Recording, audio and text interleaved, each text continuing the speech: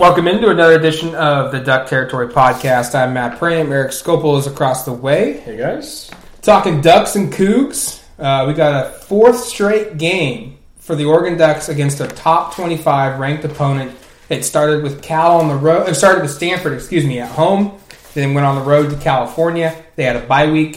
And then most recently, the win over Washington. And now the Ducks are going on the road to Pullman, playing at Martin Stadium, 4:30 kickoff against the top 25th ranked team in the country, Washington State Cougars. Washington State 5-1, 2-1 in the Pac-12.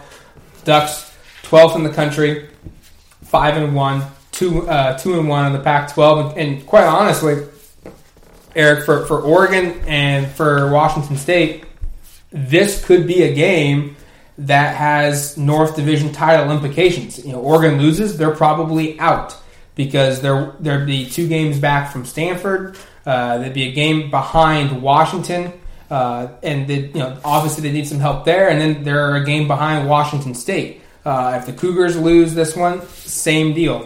They have yet to play Stanford, they have yet to play Washington, and they already have 2 conference losses. So we were going in thinking this was a big conference game already. It was a potential trap game. We can discuss that later. Sure. But the conference division race is on the line for both these teams, and neither of them control. I guess Washington State probably controls a little bit more of their destiny. They do. They haven't played any of the top teams yet. But Oregon certainly still needs some help to get back into the top spot. Yeah, if you want to simplify matters in your head, basically think about it this way. There are 4 teams that could still win the Pac-12 North conceivably in Oregon, Washington State, and Stanford. Oregon right now is 1-1 against those teams. If they have a losing record against those teams, I think it's basically impossible for them to win the conference, barring those other teams losing a bunch of games. Oregon can't be tied with that group if that's the case. So, yeah, this is a huge game. It is a trap game, like you said, I think. I think there's a lot of people that are still feeling the high, and I'm not talking necessarily about the Oregon players, but certainly in the fan base that are certainly feeling the high of a remarkable win over Washington. We've talked about that a lot over the last week. But this is a tough game. And honestly, on paper, feels a little bit more challenging almost than last week. I know if this is about the 4th week, you could have probably said that this game is more challenging than the previous game. But you look at Washington State, they do a lot of things that are just different, that you just don't see very often in games. I think they throw the ball more than anyone that Oregon is going to play. They somehow get the ball out quicker than anyone Oregon plays because, and this is the craziest stat I've seen in a while, they've had 313 pass attempts this year, which is a crazy amount in 6 games. That's like 50 a game, more than 50 a game. And they've been sacked 4 times and have thrown 5 interceptions. That's insane. So they don't turn it over very much, and they never get sacked. Yeah, you can't get to their quarterback, and the ball gets out quick, and fast. they spread everybody around. Yeah, so they're a challenging offense. And then defensively, and we saw this last week, if you remember, or last year, if you remember, when Washington State came to Autzen, they moved so much on that front. They are constantly, every single snap, basically, before the ball is snapped, they are shifting. They are doing all sorts. There's a lot of movement. They're sometimes rotating a guy. They'll have 4 players up front, and a guy will drop back as a linebacker, or vice versa. So they'll do a lot of things pre-snap. And last year, Oregon had 5 false start penalties in the first half in a home game against Washington State. This week, they go to Pullman, which it's going to be rowdy. Game day's there for the first time in program history, which we should say kudos. I think it's that Washington State deserves this. They've been a really consistently strong program under Leach. It's a really rabid fan base. Good on them to finally get game day there, but that's just going to add to it because I think you tweeted this yesterday. I think this is going to be an all-time game day atmosphere. I think the crowd is going to be ready. It's a 4:30 kickoff, so it's booze will be drank. Exactly, there are going to be some drunk fans. Maybe better than 7:30, where fans would be even drunker. Maybe worse. I don't know. It depends on how you want to look at it, but this is going to be a crazy, situation for this offense to go into, and with all that movement going on, you have to be careful not to jump off. To be off on your cadences and to be jumping because it's going to be a challenging atmosphere for that. And as we said last year, where you've got a home crowd, so there's not really any sound, they had a hard time with it. Yeah, dating back to the middle of the 2013 season, ESPN's College Game Day has had the Washington State flag fly throughout the show. The first appearance came October 4th, 2003 in Austin, Texas, and 2 weeks later is when the streak began. It currently is at 216 straight appearances in their impressive show, which was last week's show, Wisconsin, Michigan. There's a lot of ties here. ESPN Game Days, this is their first trip, like you said. Washington State has played on the site of Game Day just once. That was in 2002. They lost 25-7 at number 6 Ohio State. Mike Leach has been a part of 4 Game Day games. He's won one as the host in 2009 versus Texas, number 1 Texas. And then this is the cool part here. Tim Brando, who's doing the play-by-play for Fox Sports, was the host of the very first ESPN College Game Day in 1993. So that's right. He's here to call the game for Fox, and at the same time kind of tie in the fact that Game Day is here as well. This is going to be, I think, going into the season, I call this a trap game. Mm-hmm. I thought that, look, Oregon was going to play Washington, they were going to play Stanford. They had a bye in between those games, but in 4 weeks they played their 2 most toughest games on the schedule. Their biggest rival in Washington, probably their third biggest rival in Stanford in the league, and then they have to go to Pullman, a place they've always struggled against. I thought a team that maybe necessarily wasn't going to be 5-1. I didn't think that they'd be this good this quickly after all the guys that they lost on both sides of the football. I thought this was going to be a trap game coming into it. I think with Game Day here, that helps. I agree. That helps Oregon because that gives the players, oh my God, this is, not oh my God, but this is a big game now. We have to be up. We have to be ready.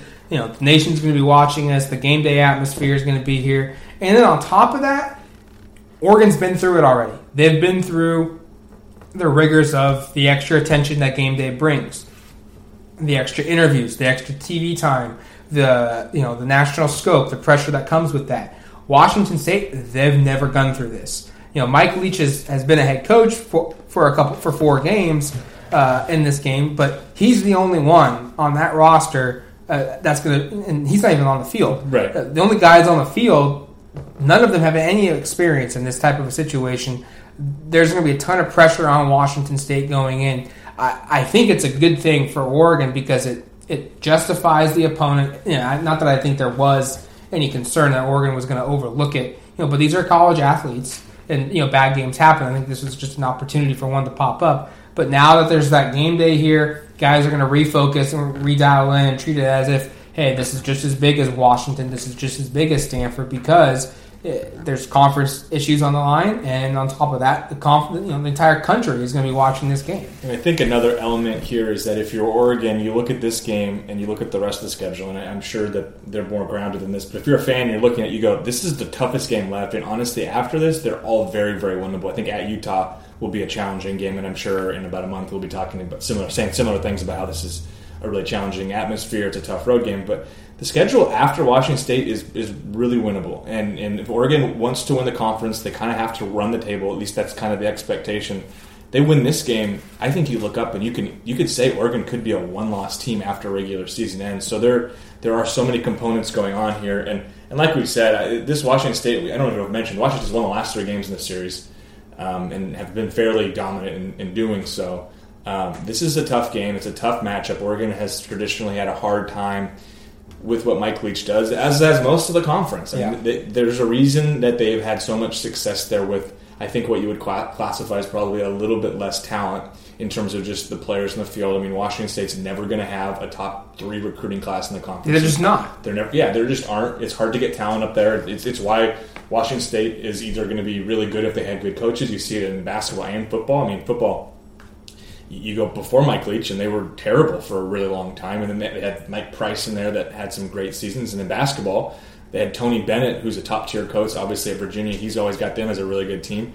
But outside of that, they've been terrible basically with every coach. So Washington State's in that situation where it requires elite coaching to kind of make up from the talent disparity because it's always going to be that way. I think it's hard to get college athletes to want to live in Pullman for 4 years. As kind of mean as that says, I went to school in Spokane. I've been to Pullman quite a few times. It's not a place that is super desirable for young people to live, especially for top tier. What's that? It's not. It can be lit. They will party and drink a lot because there's not a lot else to do up there. But it's certainly not Los Angeles. It's not Salt Lake City. It's not some of those places. So, but they do it because Mike Leach is a really, really good football coach, and I think he probably is almost undervalued because the fact that Washington State can be contending with a team like Oregon that probably has 10 times more NFL caliber players on it. Not that Washington State has no players, but I think if you look at Oregon's roster, there's probably 20 plus guys that you could say have a chance to play in the NFL at some point. I think their best player last year defensively went pro and didn't get drafted. Exactly. Washington State doesn't have a lot of guys in the NFL. They don't have a lot of guys that are going to make rosters on this, make NFL rosters on this team. So it's not talent; it is schematic, and they are probably the most challenging team to prepare for, just because they are so different from what Oregon sees traditionally from a week-in and a week-out basis.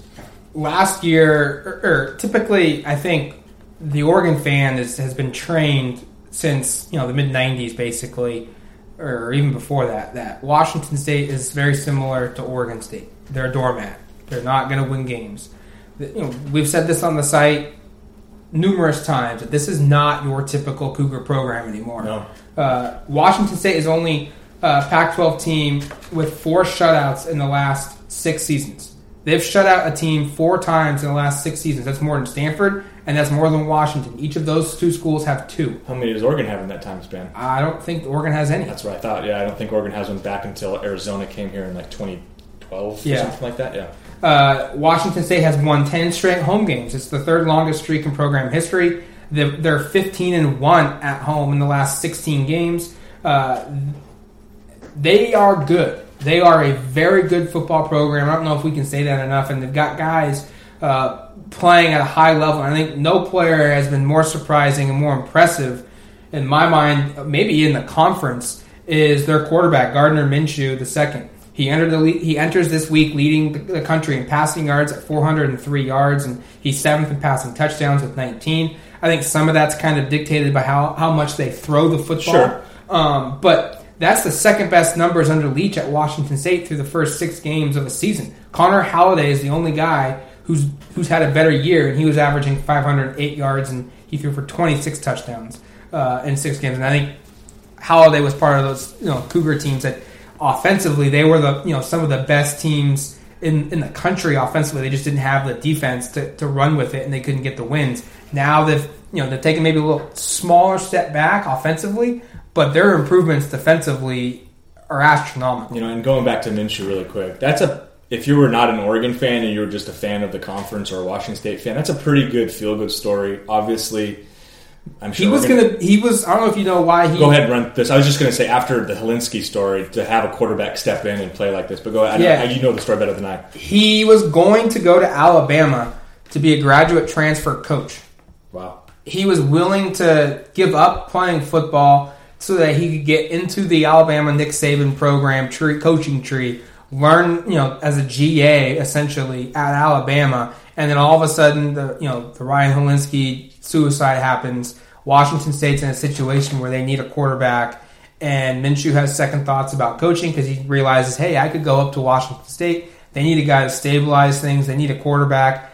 I think I could be that guy. And he's picked up right where Luke Falk left off at Washington State. He's put up huge numbers. We went through it. He's third in the country in passing yards. Passing touchdowns. Kalana Apalu, Oregon senior linebacker today, even talked about how this is a guy that typically at Washington State you think of quarterbacks that are pro style, drop back. He can make plays with his legs. He's good enough to do that if need be. They're not going to roll him out triple option, but he can improvise and make plays with his feet even. Yeah, it's just a challenging matchup because, like we established, it's really hard to get a pass rush against this team because unless you're unblocked, they're going to get the ball out so quickly. So he has the benefit of knowing he's probably not going to get hit a lot, but he also has the challenges of realizing he has to be extremely decisive because that offense basically requires you to make snap decisions. And so, not every quarterback can do that. You can't. There are some guys that can be really great in one offense and not good in the other. And for, Mike Leach to go out and find a guy who seems to be tailor-made from everything we've heard from Leach, from Cristobal, from Oregon's players, from just watching and seeing the numbers, at that junction where they were in a position where their future quarterback, had tragically passes away in the offseason, and it's kind of like, what now? Is again, I think it's a pretty good feel-good story from that regard. And certainly, I think Oregon defensively will have to do some things they aren't used to doing. We watched practice today, and there were more guys that were defensive backs out there than we're used to seeing on certain plays. They're playing. You have to put more defensive backs out there. There's no other way to look at it. They don't run the ball very often, and you don't want to be in a situation where they have the numbers advantage because, frankly, they're going to beat you because they're so quick at getting the ball out and taking advantage of it. So this is, again, a really tough test for Oregon. And talking with Oregon players, Javon Holland today, true freshman safety, got his first start last week.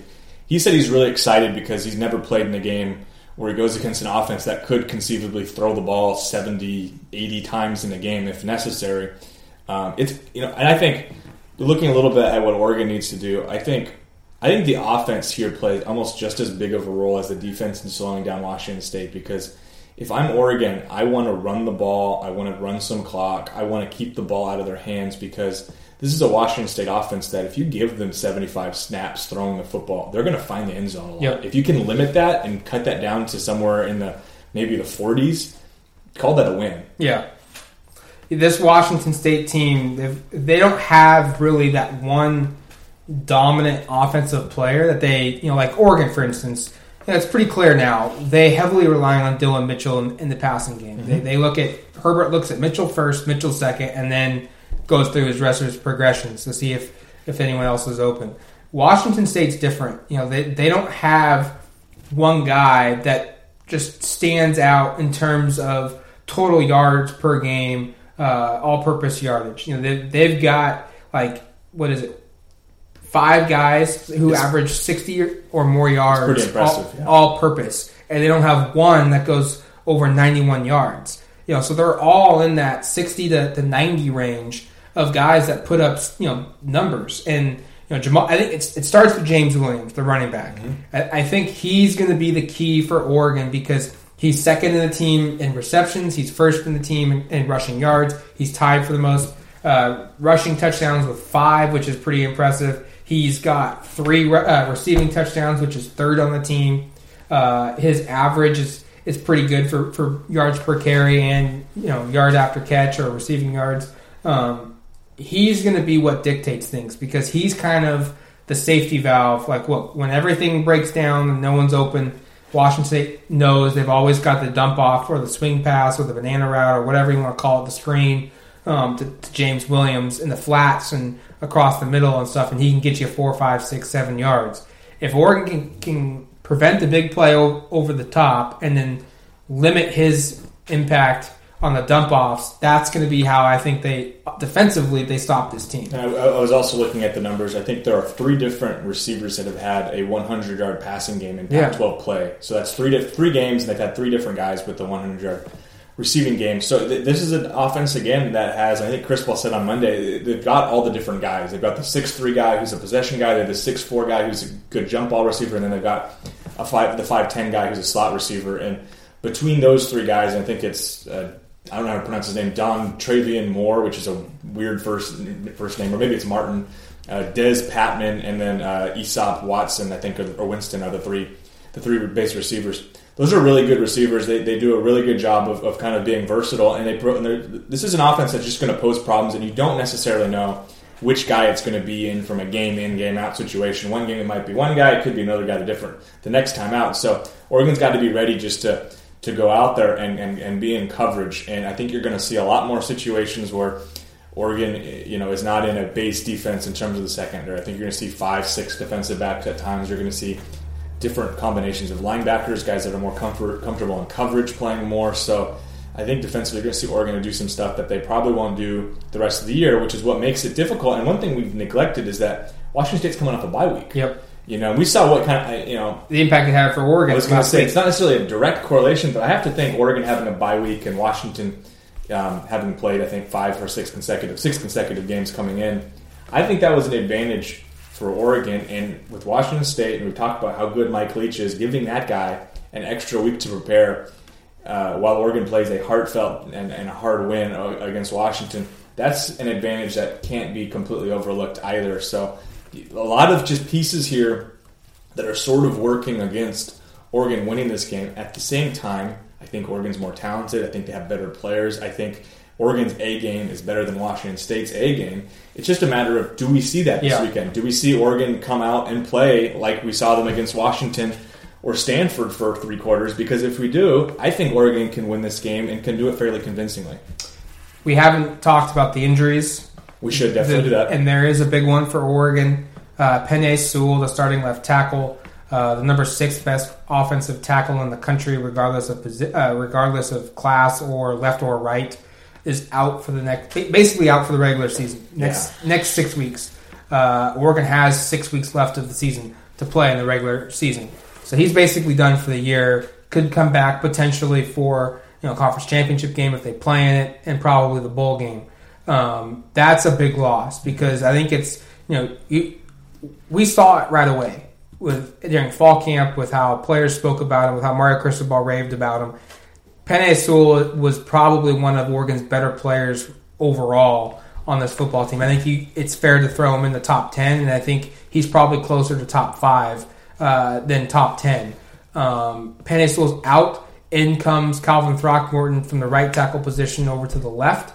And in place of Throckmorton at right tackle, they put in Brady Ayalo, a junior who's got 13 career starts. He started 10 games as a redshirt freshman in 2016. Started 3 games last year. He's played in every single game for Oregon on the offensive line, off the bench this season. He's the only offensive lineman that you can say that about that doesn't start. He's the only one that has played in every game. And everybody else, they've played in 3 or less football games this season. I take that back. I think Capra has played in 4. Yeah. And then Alex Forsythe has played in 3. Everybody else has played in 2 or less games for Oregon. So Oregon loses one of their best offensive players, and it comes against a team that, like we've mentioned before, they do a ton of pre-snap movement, and a lot of it is very, very late. Oh, and I didn't even mention that they lead the conference in sacks either. Yep. I mean, this, and I think they're number 1 in the conference at defending the pass statistically. They haven't played a lot of the heavy pass offenses they've played. I think Utah, Oregon State, and I'm forgetting the third team they played in Pac-12 play. USC. So and USC will throw it a little bit, but Oregon, I think, probably presents, and I think Mike Leach would probably agree with this, presents the biggest challenge from an aerial perspective, passing against them. But statistically, they've shown that they can rush the passer and get to the quarterback, and that they can defend the pass. So this is, again, a defense that's really tough, and it's going to take Oregon, being at their kind of the height of their games to win this. And I think there can be sometimes a cumulative effect of like we talked about earlier, 4 straight games against ranked opponents. Obviously, Cal looks like a pretender now, and you wonder what Stanford is, but I think at the time Stanford looked really good, or looked better than they do now at least. But this is 4 games that they're coming into where they have to feel like they're up for it, and you kind of wonder if that plays an impact, especially with a young football team that hasn't been in this situation. I mean, nobody on this team has really been in a spot right now that they're in, besides guys that played in 2014, and most of those guys weren't big-time players. I should also mention on an injury front, Austin Falliou, who did play, and I think played a lot against Washington, has been fairly limited this week in practice. The 2 days that have been open to media, he's basically sat off to the side.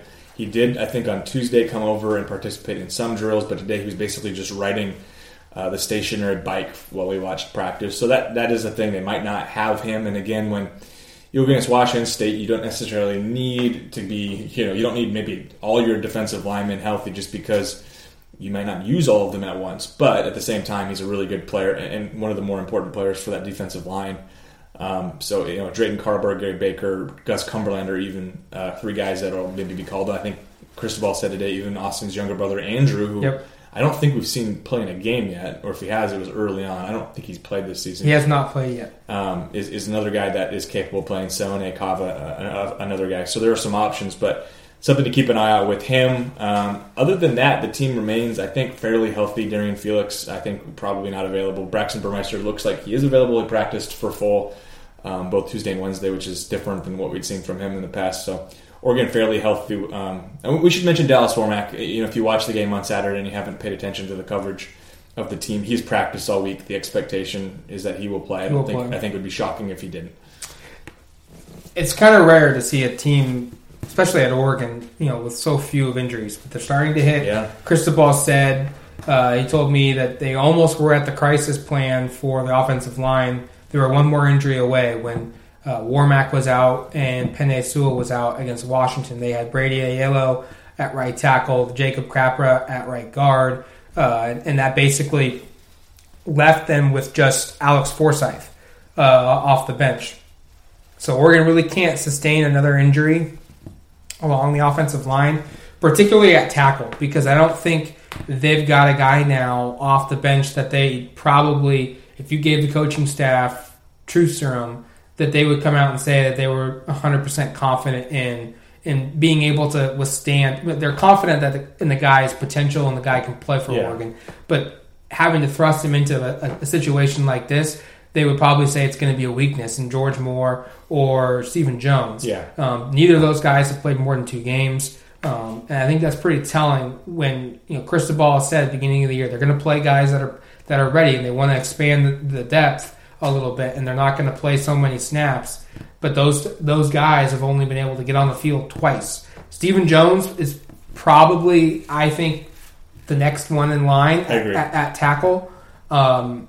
He took reps on Wednesday at left tackle. He took reps on Tuesday at right tackle. They flip-flopped him and George Moore. So we'll see what happens. Cristobal said they're mixing and matching. Jacob Capra's got some time at tackle. He also said Alex Forsyth. So this could come down to almost, okay, who becomes Oregon's 6th or 7th best offensive lineman if another tackle goes down at injury, and how do you get your best 5 guys on the field? Does it involve Capra playing right tackle if he's the 5th best guy? Yeah, and that would be my instinct. Is I think Capra is clearly the next guy in line from just an experience perspective, a talent perspective. Remember, it was not a foregone conclusion when camp opened that Dallas Warmack was going to be the starting right guard. In fact, Capra was in position for that for probably the first 2, maybe 3 weeks of fall camp before Warmack kind of overtook him. He's a talented guy. We saw him in the game against Washington. If you go back and watch it, they ran the play for the touchdown with Verdell right behind him, and he had the key block to spring Verdell for the touchdown. So he's a capable player. Obviously, tackle's different than guard, though. There's different nuances to it, and it'll be interesting to see. But yeah, I would expect Capra would be next in line if there was another injury. Again, you kind of want to knock on wood because this is a healthy team, but they're starting to take some lumps up front on that offensive line for sure. The line here is interesting. And the betting line, the offensive line. The betting line is interesting because it's gone back and forth. It opened as a 3-point favorite for... It was 2.5. 2.5. Yeah. 2.5 point favorite for Washington State, and then quickly it jumped, I think, to 1.5 favorite for Oregon. It's now back. Let me check one more time, just reset everything here. It's back to being a 3-point favorite, so it's gone back up again for Washington State. So I think there's a lot of intrigue and kind of uncertainty of who will win this football game. I will say this. I had more confidence in Oregon beating Washington than I did going into this game. I originally, when we made our picks for the season, I had Oregon beating Stanford. They obviously didn't. I had them beating Washington, which they did. And then I had Oregon losing 2 games, but it was 2 road games. This weekend at Washington State, I thought it was going to be a trap game. And then later on in the season at Utah in November. And we'll have something on the site, kind of by commentary on this, but I think this week and the next couple of weeks will really decide the impact and the importance of a historical standpoint of the Washington win. Because if Oregon slides a little bit, say they lose to Washington State this week, they lose to Arizona next week, another hostile road environment, and then they lose at Utah. That's 4 losses, and all of a sudden Oregon becomes an 8-4 team. And that Washington win goes, in my mind, to the same area where the Michigan game in 2003 goes, when Oregon was Cool Rich 4-0, and then they proceeded to lose 3 straight games and fell out of the top 25, finished the year 8-5. And I think that Michigan win is a big win, but historical context, it's not in the top 5. It's not in the top 10. And I think Oregon, that Washington win, the way it was, the impact of 2 teams, the way it was played, evenly played, it could go down as a top 5 win in program history at Autzen Stadium, but it has to have the weight that carries with it of Oregon finishing out the season and having a big year. I think the thing that maybe makes you feel like this is a little different is we've seen Oregon deal with some adversity this year. That Stanford game could have gone one or two ways. After that was as devastating. They could have lost to Cal, and I would have totally. We talked about that, I think, on that podcast. Of this is like setting up to be a real. You're going to learn a lot from this team. So I think you feel like this team has shown that they have a little bit more backbone. They've dealt with some adversity. We didn't know how they would respond again. That Stanford loss was devastating. The fact that they lost that game, they had no business not winning that football game. But they turned around, they beat what we thought at the time was a good Cal team that's kind of been proven since that they probably aren't.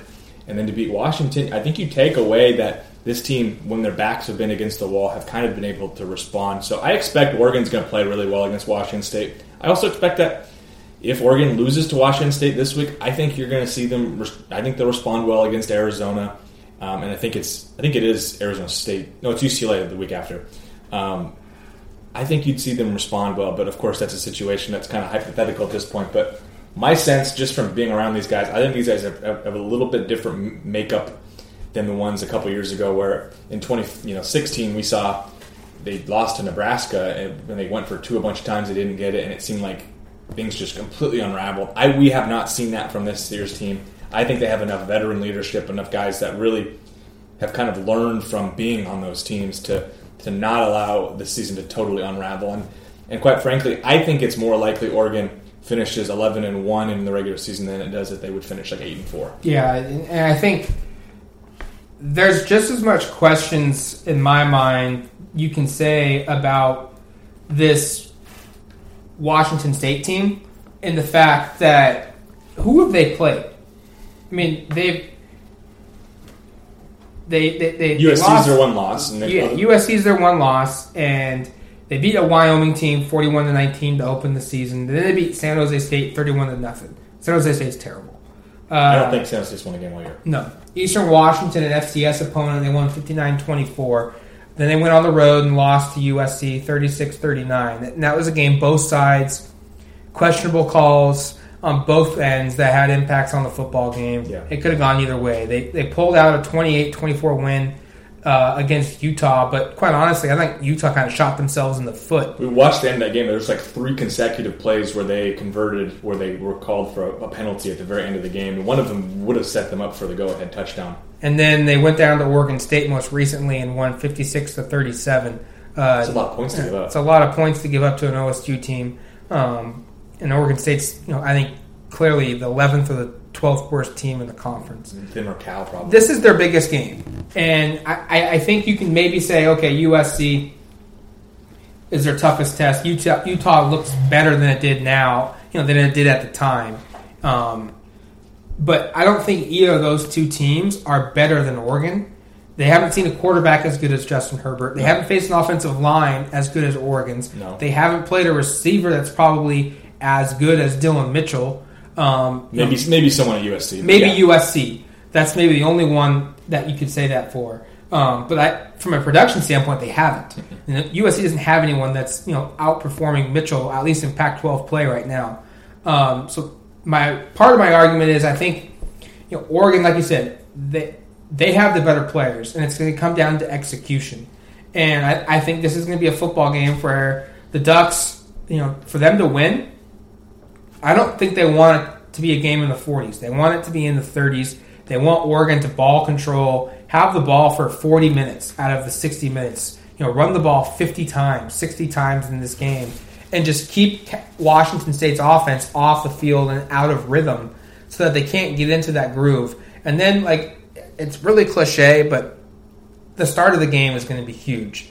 If Oregon can go down and get a stop defensively, and then go down and score on their first drive, or if they score on their first drive, if they get the ball first, and prevent Washington State from doing anything, it's probably going to go Oregon's way. But if Oregon comes out and instead they lose the toss and they have to get the ball first, and they go 3 and out, and then Washington State rips off a touchdown in a minute, Martin Stadium's going to be going nuts. It's going to be going crazy.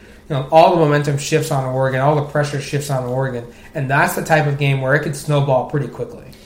Yeah, I think Washington State has the potential to be a team that relies upon momentum more than other teams, just because of how they play, and they're so unique. But when they get into a rhythm with that passing offense, it's different. They're basically, their run plays are basically pass plays. So when they are feeling it and they're really in a rhythm, it's different when, Oregon is. I think you can establish a running game even if you don't have momentum. I don't necessarily know with an offense like Washington State where you're relying upon 5 to 8 yard out routes and just short underneath stuff over and over again. If you aren't in your rhythm, it can get really ugly because you just throw a bunch of incompletions, you don't run any clock, you turn it over, and the other team gets the ball back. But if you are in a rhythm and they do get in a momentum, that becomes potentially problematic because if it's a situation where Gardner Minshew, I think, is like a 69% completion percentage.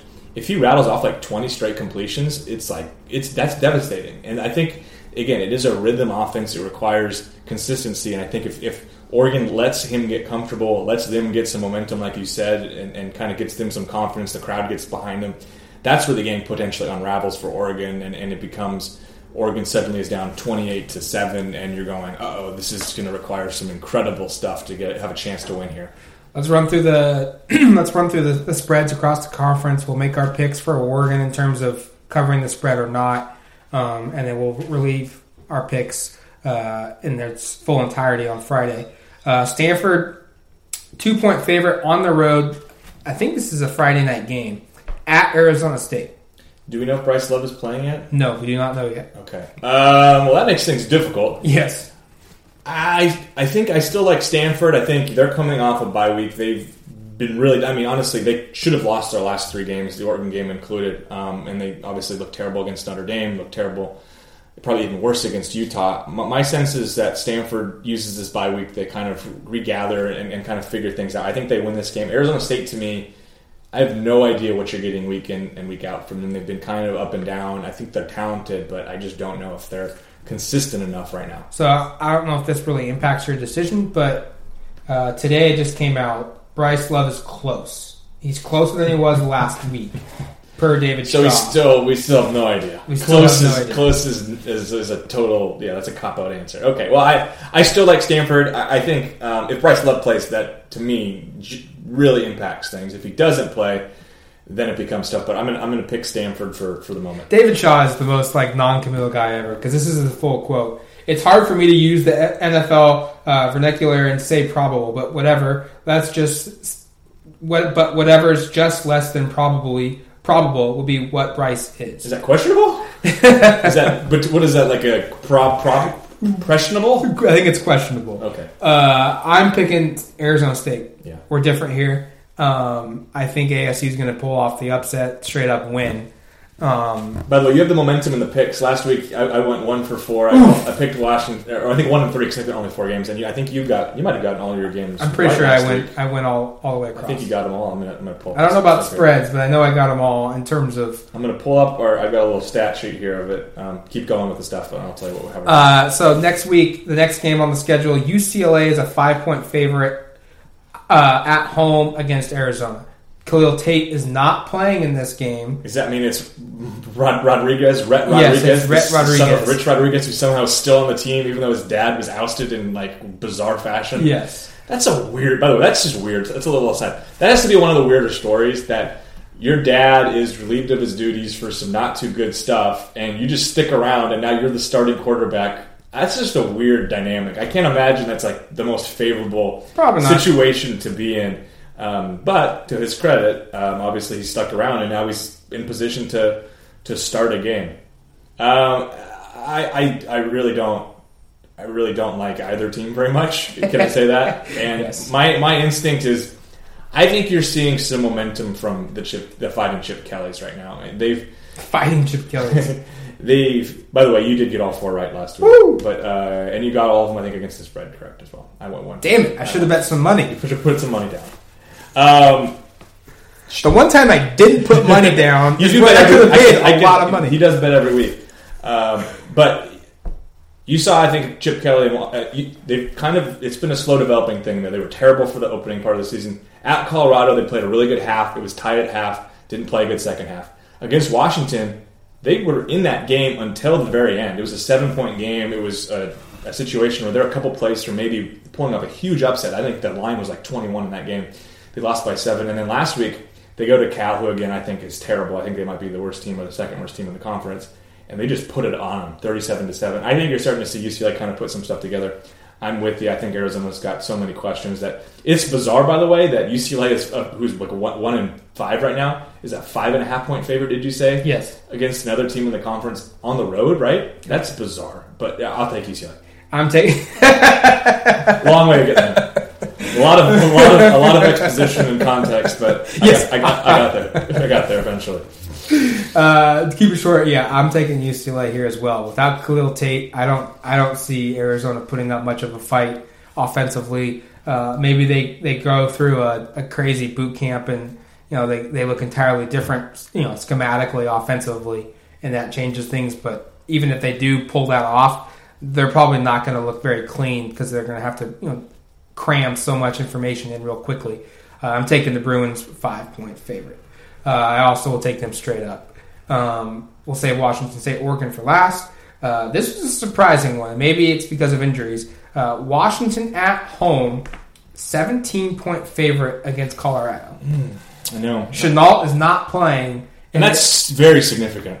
Let me double check. Yeah, check that for on me. Chenault. But I know that he was at one point not playing. And if you aren't familiar with Laviska Shenault, and you probably haven't watched Colorado very much if you're an Oregon fan because they don't play them this season, Shenault might be the current favorite for Pac-12 Offensive Player of the Year. He's scored a ton of offensive touchdowns, both running the ball, catching the ball. He's been tremendous in terms of, I think he leads the conference in receptions and receiving yards. He is certainly a top-tier player. So his availability in any game is a significant thing and could potentially be the difference maker for Colorado, who I think we saw come back to earth last week against USC. I picked Colorado. I was on the Buffalo bandwagon, but USC kind of put it to them. I know it didn't look as dominant. I think it was a 31-20 final score, but it was like 28-7 with 6 minutes to go in the game before the Buffalo scored a couple kind of garbage touchdowns to kind of make things look more interesting.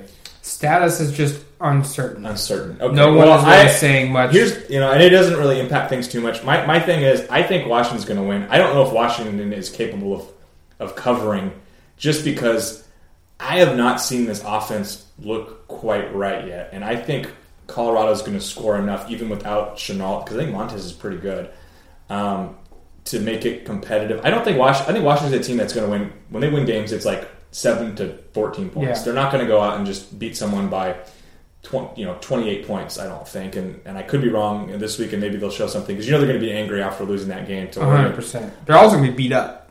They're also beat up. And both teams are beat up because they both play tough games that really, these are two teams that could have taken control of their divisions with wins last week, and both teams lost. So a lot of things going on from that regard. I think I take Washington to win. I don't take them to cover. I'm taking Washington to win, obviously, and then I was going to do if he does play, then that. If he doesn't play, then that. But I'm just going to say it straight up: Washington will cover. Yep. I think they find a way to win by 17 points. They're going to be pretty pissed off. Colorado is not going to be the same type of Colorado football team without Chenault, even if he's 50%, 60%, 70%. He makes up so much of their offense, and if he's dinged up even just a little bit, that's going to be a factor. And then on top of that, they've got the dudes in the secondary, I think, to kind of do a 2-on-1 type of deal, bracket coverage, and just kind of make somebody else on Colorado's roster beat you. And I don't think they have that guy that can consistently do it against Washington's secondary. Cal, 7-point favorite on the road at Oregon State. I think that speaks volumes of how bad OSU is viewed. These are, in my opinion, by far the two worst teams in the conference. And I think Cal's offense. And I would have said last week UCLA was in there, but the fact that UCLA just went and beat this team by 30 points, Cal's offense is horrible. We talked about it on our radio show, which we should maybe pimp out right now and say we do a radio show on Sundays. Not this week; we have a scheduling conflict, but we talked about this. And Cal is I don't know when this has ever happened. Cal has had 3 different starting quarterbacks they've run through, and they haven't had no injury issues. It's been coaches' decisions that they went from Ross Bowers to Chase Garbers to now Brandon McElwain. And if they might start a different quarterback this week because McElwain has been terrible. He was pretty good he was great against Oregon on the ground, but terrible through the air. He was awful against Cal or UCLA last week. I think he had like 4 or 5 turnovers. They just have no answers at quarterback, and their defense is okay. My sense is Oregon State, which is coming off a bye week here. I think Oregon State's fired up. I think they know this is maybe the only winnable game on their schedule, or the most winnable game at least on their schedule. I think you're going to be surprised. I think Oregon State's going to win, and I think they're going to win fairly decisively. Let's just look at this for a second here, okay? So Cal's scoring offense is 11th in the conference, 23 points per game. UCLA is the only one worse than that at 21. Oregon State is 4th at 31.5. They average 8.5 more points than Cal does offensively. Total offense. Oregon State is 3rd in the conference at 453 yards. California is 9th at 393. You want to break that down to yards per play. Oregon State falls to 7th. California drops even more to 11th. 7 points on the road is just mind-boggling to me. I think that's disrespectful to me. If you're it's Oregon State. I mean, I'm not trying to say that negatively. Well, I know, but I think if you're Oregon State, you feel disrespected a little bit because this Cal team just lost at home to a winless team by 30 points, and they come to your place. I know Oregon State's not great. They're not very good, but I think. I'm surprised it's a 7 point. I was not surprised Cal was favored. 7 points seems like a lot. They have to be thinking. Vegas has to be thinking that it's because of the defense. Because Cal's defense is 4th in the conference. They give up just 334 yards per game, just 4.91 yards per play. Oregon State's defense is putrid. 541 yards, 7.3 yards per play. They must be thinking Cal's offense is bad, but because Oregon State's is like god-awful. So the analysis is Cal has the worst offense in the conference, and Oregon State's pretty good. Oregon State has the worst defense in the conference, and Cal's is pretty good. So it's really bad. It's going to be like, it could go either way. We have no idea what's going on here. There's 2 terrible teams basically playing each other. I still like Oregon State. I'm taking Oregon State straight up. I'm also taking Oregon State against the spread, obviously. Yeah.